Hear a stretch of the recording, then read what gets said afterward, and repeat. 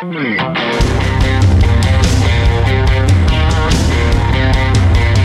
to ContenderCast, a leadership conversation centered on shining a light on bright ideas. And now here's your host, Justin Hahnemann.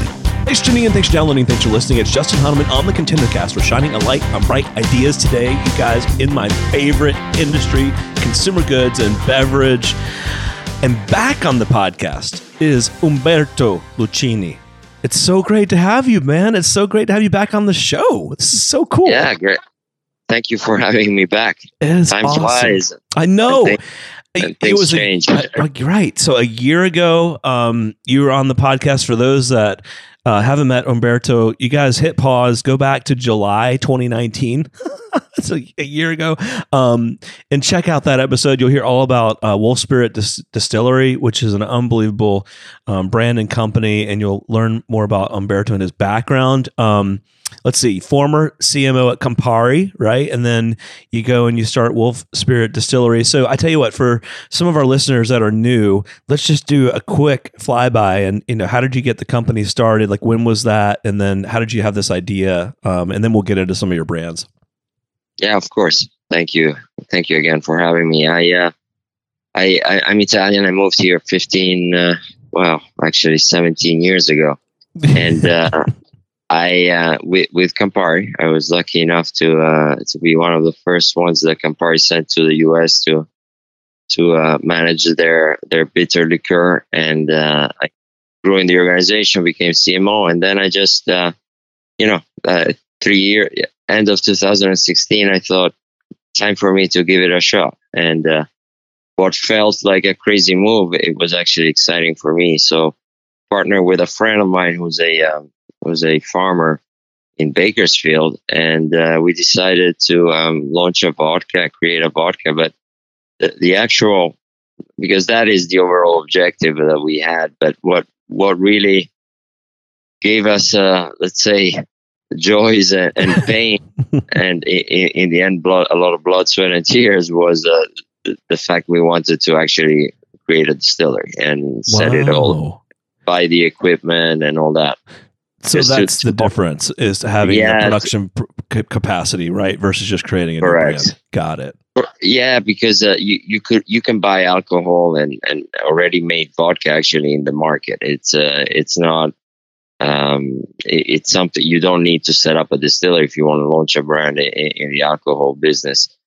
But we really thought it would have been it just felt the right thing to do, to have a story, to have a place, to have an origin, and to control the quality of the liquid, and to really own the process from grain to cup. And that decision, you look back and you're like, wow, we were really crazy. Because it's probably one of the best things you did, right? It was, but it was also aside from the expense, which we were aware of, but it's the time of just learning how to produce what is in the end a relatively, in the world of spirits, it's probably the easiest spirit to produce. With vodka, sure. Yeah, but it's also the most challenging, because we say in the industry, vodka is naked. I mean, there's no way you can hide if you're doing good or bad vodka. It's when you taste it straight, sure, you know if it's good or bad. That's for sure. There's really no other flavor that you can add or sugar that you can put to kind of mask a default. So it took us a year to find a liquid that we could actually drink on our end. Oh my gosh. Yeah. No, every batch. Well, every batch takes a month approximately to produce. So, and you really know towards the end if it's a good batch or not. So you're kind of committed to it, and then you're like, we hope, and we throw away a few thousand liters of alcohol. Just dump that down the drain. Yeah, sort of. I know there's actually more to it. How did you choose Eugene, Oregon? Yeah, well, we were looking for a place that had a personality and spoke to a certain set of values, and those values are really tied to the makers community. I mean, got it. everybody in the organization, from me and my partner to all the team that now we have set up, are all people who have worked for big corporations and left what we think, what were actually relatively comfortable jobs to give it a shot on our own. Absolutely. And this makers community, to be honest, the one of the states that most represents it is Oregon, and within Oregon, Eugene, it was the town that for us gave us a lot of personality. We didn't want to go to Portland mainly because it's already a lot of competition there. Sure. Eugene, at the time, we were the first fully operational distillery. Now there's a lot more, obviously, but at the time we were the first one. So we thought we have a town with personality in a state that represents really the makers movement, and in a region, the Pacific Northwest, which has a lot of stories and emotions tied to it. So kind of made sense. And then we fell in love with the area. And I have to say, amazing. I was there last week, now that the season is turning it is now, and it's just unbelievable. It's a beautiful place for those that have never traveled to Oregon. Oregon is a beautiful place, and Eugene is unbelievable. Wolf Spirit Distillery, 2 big brands, Blood, Sweat, and Tears Vodka, Talma, Finland. You've got another new product we're going to talk about in just a couple of minutes. So talk about where, last year we talked about some of the history on the brands and how you got those rolling. Like where have things come over the last 12 months or so? What have you seen trend wise? And then, we ran into COVID, so you can maybe even talk to some of the impact of that as well. Yeah. So I think I'll give you the story until March 12th, and then then I can tell you what's after that.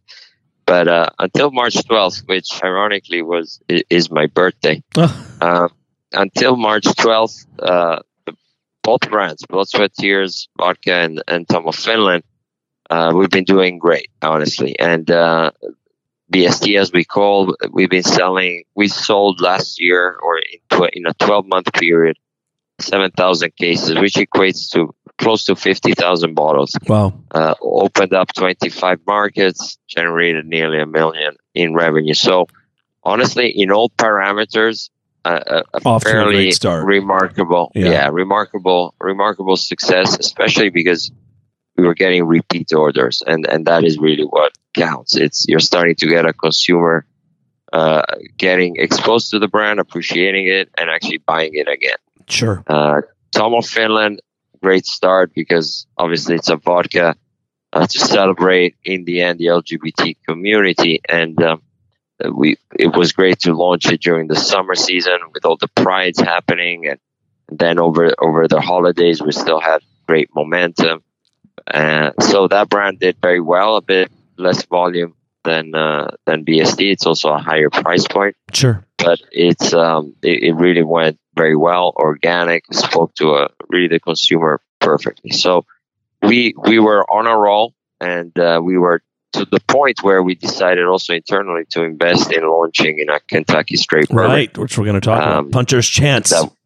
Correct. And so we were heading straight like a bullet, and then it was March 12th when we had, and I specify March 12th, it's not my birthday, by the way.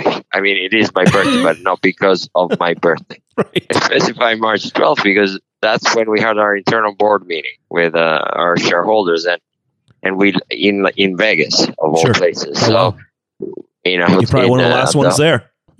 We honestly, it already felt a bit surreal, but we were all thinking, okay, there's going to be a week or two of a bit of a rough ride, but we'll be fine. And then obviously, you enter, and then the world changed. Right. I would say I can only say the world changed because I don't know what the future holds. Nobody knows, but we know it's not going to be the same. Right. And so until then, and we told our board members, it's like, oh, everything is going to be fine. We are heading in a strong direction. We are good. Then the world changed, and what happened after that is that basically I think someone out there decided to take the name Blood, Sweat, and Tears to the extreme level. And they just wanted to test whether we are truly resilient and behind our brands. Because it's been a fight for survival. Right. The reality is, you read in the media, alcohol consumption has been growing considerably, which is true, in all categories, spirits, beer, and wine. But who's been driving the growth consistently? It's the big brands and the big sizes. Got it. And it's not necessarily hoarding like toilet paper, the crazy thing. Right. This has been more about going into a grocery store, going to a liquor store, and because the experience is so odd and alienating right now of just going outside between face masks and protective gear, social distancing and everything, you want to go in these stores, buy what you know, and get the hell out of it. Got it. Versus new brands. You're not going to cruise along and try to discover new things and look at craft products. And sure. And so this has really hurt us, or actually hurt the craft industry terribly. Got it. To the point that some numbers thrown out there, we won't know until, I hope, a couple of months when things will really stabilize. Some numbers say a third of craft distilleries will shut down. Because it's possible. Right. It's possible. Wow.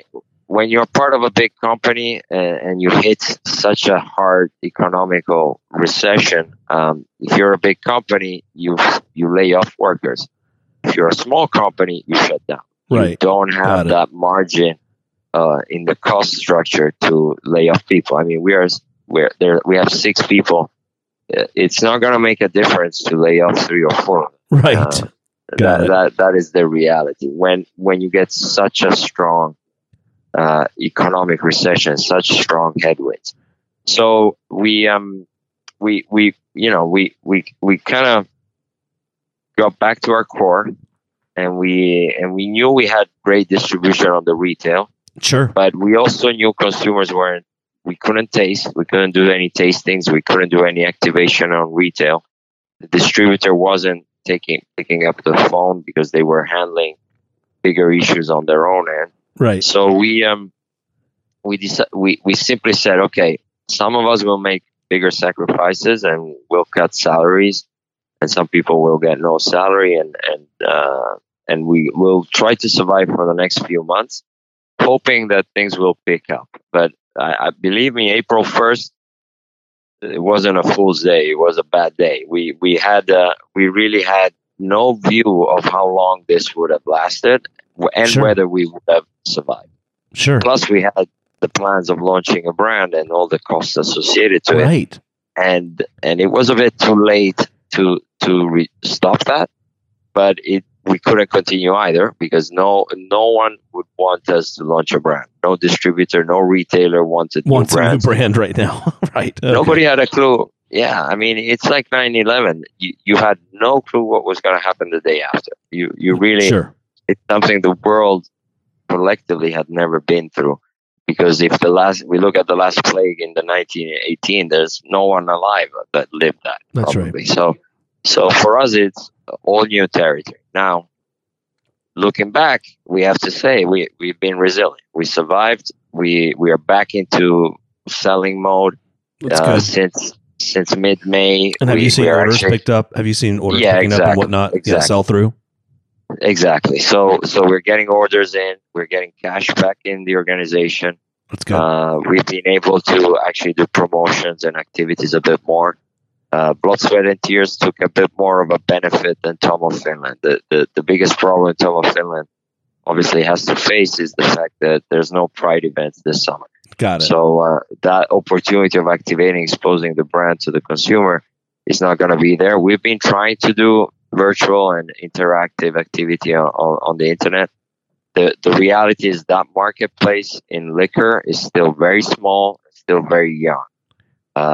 China is around 300 times bigger than us in terms of web activity on liquor and ordering e-commerce. So China is way ahead of us in the game. We are still relatively third world. We still have to go to a liquor store. We still have a three-tier system. Yep. I mean, it's not that complicated. It's not that easy as other industries where you step up e-commerce and you recover. Right, and then you can sell. That's right. Yeah. Yep. So, no doubt. And we're launching a new brand. So we are back into business. Along the way, we saw quite a few casualties, and that experience in itself is definitely humbling, and it really makes you understand that when you start entrepreneurial activity, it's fun to talk about it with friends. You're proud of yourself, but the risk, the risk, you really realize it when problems hit. Sure. Because everybody will tell you, yeah, be careful. You're not a big company. You have no reserves and all that. But when things go well, that is in the back of your mind, but you don't think about it. Well, once you hit problems, you really have no margin of error. No question. It's funny. That's probably like the biggest takeaway you could have for this. I mean, for this discussion, you know what I mean? You just And then the other thing we did was we kept the distillery operating, because the equipment, the machinery, if you stop it, it's going to be a write-off on your business that it's very painful. So we kept the business operating, and by doing what in the end a lot of distilleries have been doing is producing hand sanitizers and helping the local community. So turning around all the alcohol that we needed anyway to buy to help the community. And we've been doing that locally. We've been sending hand sanitizers to our distributors around the country to help their salespeople. It's small bottles. We produced a few gallons for hospitals in California and medical centers that asked for help. I mean, we really rallied with other distilleries to help out. That's really cool. It allowed us to keep employed our local people. It allowed us to keep the machinery moving. It made us feel like we were helping out. And we're actually still producing them, mainly because that is one of the constants that will remain out of this pandemic is this obviously need of being a bit more safe and clean. Sure. And keeping sanitization. So we are definitely trying to maintain that line of business and to help locally, while we obviously need to produce vodka and sell vodka. Right. Well, and that's amazing story, and so good to hear that volumes picked up. And for lots of people, I'm hoping and that volume has picked up. Talk about Puncher's Chance, like cool name. Where did that come from? And then how did you decide to get into bourbon, and how is that different in terms of the process of creation than vodka? Sure. So I've had the privilege in my career to work on a Kentucky straight bourbon with a lot of history, heritage, great master distiller, and that is Wild Turkey. Got it. And with a great personality. Big brand. Big brand. The Dirty Bird or the Chicken. A brand with a great personality. And what I really appreciated the most about that brand is that it always stood behind its values. The people behind it never budged. They had multiple owners before Campari. So every time new ownership, new marketing team comes and says, well, we have to do this, we have to do that. And the people who actually produced the brand just went their own way, and they always believed that it had to be 101 proof, made with a specific mash bill, and always had a very focused idea. And I kind of took treasure of that, and I looked at the bourbon landscape and the whiskey landscape in the U.S., and I said, if we have to launch a bourbon, where is a bit of a white space? And what I thought was a very important message to send out there and celebrate as a foreigner to this country who has then become a U.S. citizen, was kind of celebrate two things that are core to America. The first one is pretty basically bourbon in itself. Bourbon is American by nature, just like champagne is French. So that I thought needed a celebration. The fact that you had an American product that can stand proudly in the world scene. The second is the American spirit, and that American spirit of fighting for what you believe in. Which I love. Honestly, love that. This was a year ago, without even having no clue of what would have happened March 13th or 14th or so on. So the real reason is that I always thought, okay, let's look at a brand and a product that can stand up and celebrate two distinctly American features. One is bourbon, and Kentucky is the heartland of bourbon. And the second is that true American spirit of fighting for what you believe in. That's cool. And I've been, and it really I mean, these things happen around always the table or a bar or a drink and so on. And one of the thoughts, I mean, was bring back one of the sports that really elevated America when I grew up in the 80s and 90s back in Europe, and that was boxing. And as I did a bit more, because I grew up in the year of Mike Tyson, and Mike Tyson, his ability of creating so much emotion, around the ring was incredible. And his rise and fall was just as incredible. So the story is a metaphor for life in a certain sense. But the interesting thing is that I didn't look at Mike Tyson in the classic way of the hero who shows up very young and 3 punches and done. Right. I actually looked at it on the other side. The one who had to fight Mike Tyson, and 90% of the people who went on the ring against him already knew they were going to lose. So the mindset of the fear of losing pretty much generated the loss, except Buster Douglas. And Buster Douglas knew that he had only one shot, but he had a chance. And that for me represented the American spirit. Is the guy who gets on the ring, he knows the odds are all against him, but he or she, they have a chance. That one shot that can change the whole game. And he did that one shot, and the world changed for Mike Tyson that day. And I thought that metaphor was very strong for an American bourbon in a context where there's a lot of people who are trying to hit that entrepreneurial spirit again and make a difference in their life and fighting really for what you believe in. And then the name just came just as a natural evolution of the thinking. And this is really important, is the fact that it's really two core American values. And it's really about the passion in creating a product that is distinctly American and the spirit of fighting for what you believe in. Sure. And that has led to a Kentucky straight bourbon called Puncher's Chance. So where are you producing that? Is it in the same production facilities, or did you have to change, you know what I mean, or add on to? How did that work? So very, very basic 101 on bourbon. Bourbon needs to be produced in the U.S., so it doesn't need to be produced in Kentucky, but has to be produced in the U.S. And but you there's specific rooms, very tight, more than Scotch in a certain sense, and so there was no possibility for us to do it in Oregon, and definitely in our distillery. The process is different than vodka. The investments behind are different. You have to age the product in barrels for at least 2 years, but before 4, it's actually not really ready to be drunk.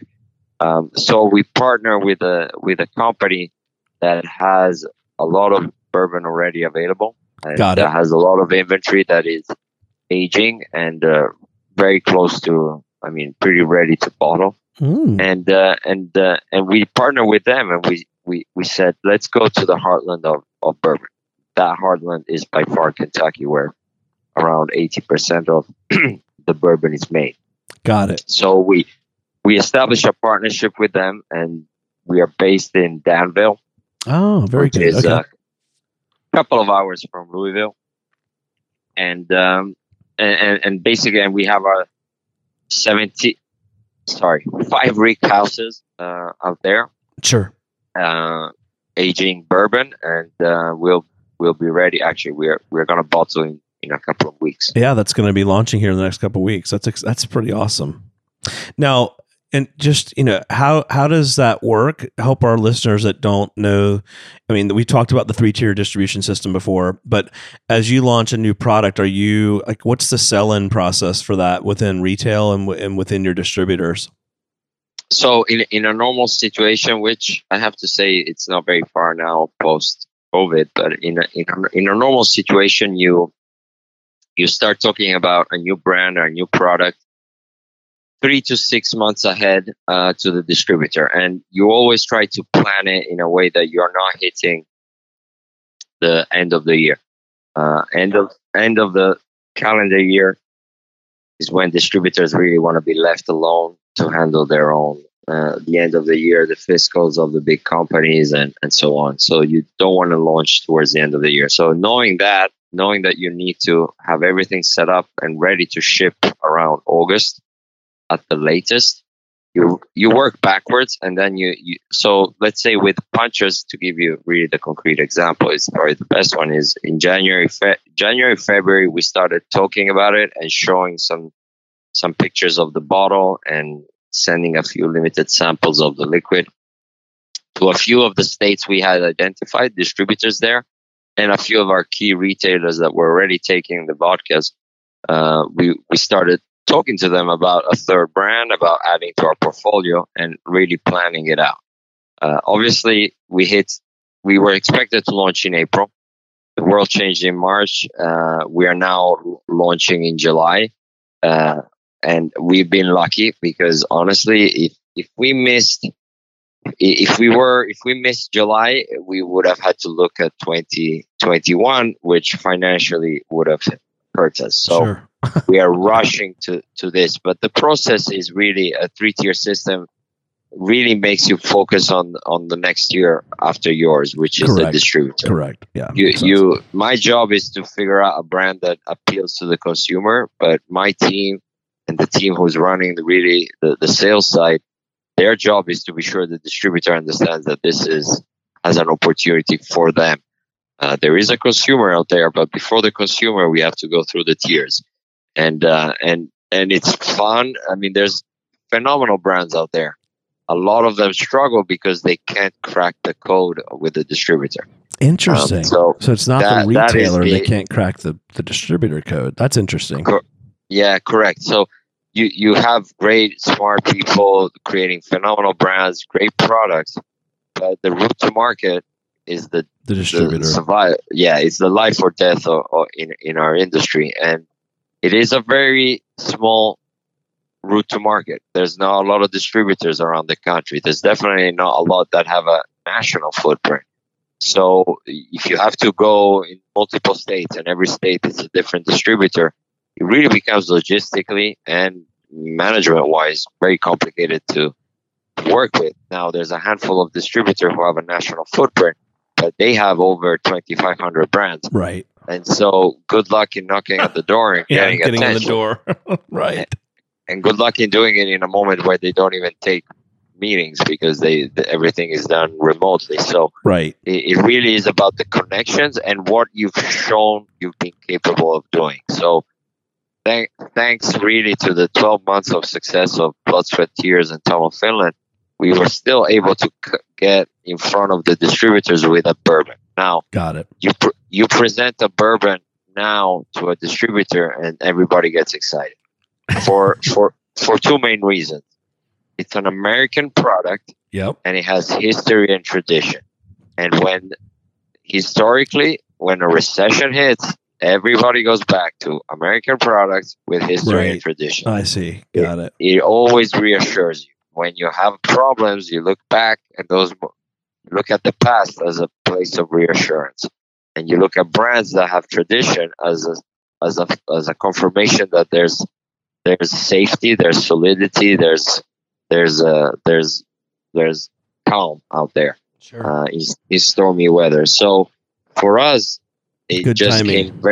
it really worked out I don't want to say well. It would have been much better if there was no virus. But right.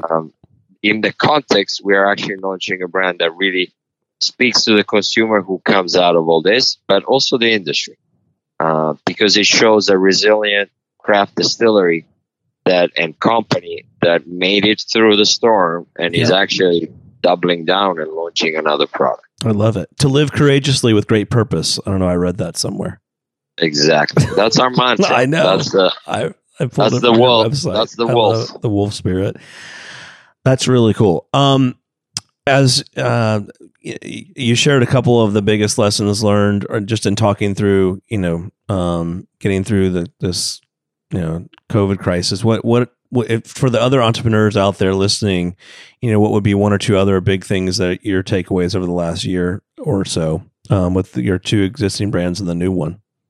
Yeah, well, one of the main takeaways is take care of your people a lot, because it can change very rapidly, and seeing bartenders, seeing restaurants shutting down, bartenders being laid off, it's heartbreaking. These are people who have helped you build the business, who have been behind you, who love the craft industry, and so even if it's giving them a temporary job or a role, take care of the people out there. That you'll never have complaints if you take care of your people.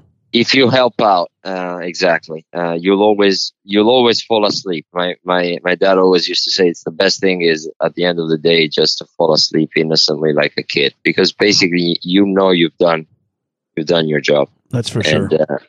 And that was one thing. The second thing is, man, look at your financials and be so careful how you spend the money. Don't, in good times, get that. And I'm lucky. I'm Italian and grew up in a family that has been even too much tight on money. But just be careful. You never know what's ahead. That's for sure. As an actor, I used to say, you make plans and God laughs. So that is totally true. Just plan ahead, but also know that things can change in 24 hours. You have no clue really what's going to happen. That's for sure. But if you smartly manage your finances, you have a bit of reserve to face everything. And then as human beings, we are by nature resilient. We adapt to change, and we survive and we thrive out of change. But really the two big things is look internally and just be sure you're clean with yourself ethically and you're clean with yourself financially. And then with that, you can face pretty much anything.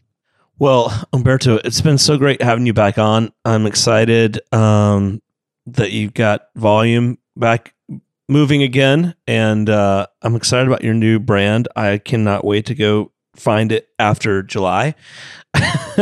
Once it gets out to market, it's fun. I always love personally, like talking to people like you that are, entrepreneurs with brands, and then seeing your product out in the market. I always think it's so cool.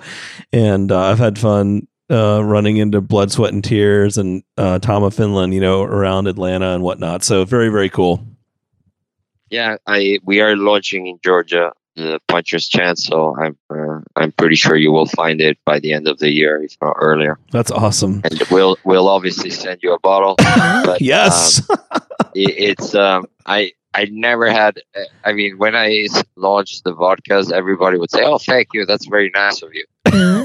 When I talk about whiskey, people just go crazy. It's a whole different ball game. Oh yeah, it's like, wow, now we talk. I'm like, okay. All right. Oh man. All right. Well, cool. Well, Umberto, it's been great having you back on. We'll have to make this a regular deal. Maybe have you back on later this year. Always my pleasure. Yeah, but let's see. Once this new brand launches, have you come back on, talk about growing that, and it'll be great. Yep. We'll keep it going. Thank you. I really appreciate, and good luck, and be safe and stay well. Awesome. The Contender Cast is sponsored by Henderson Shapiro Peck. You can download additional Contender Cast episodes directly via the Apple iTunes App Store, the Google Play Store, Spotify, and other preferred podcast platforms. If you would like to be a guest on the Contender Cast, Connect with us at contenderbrands.com. This is Brian Benson reminding you that every winner started as a contender.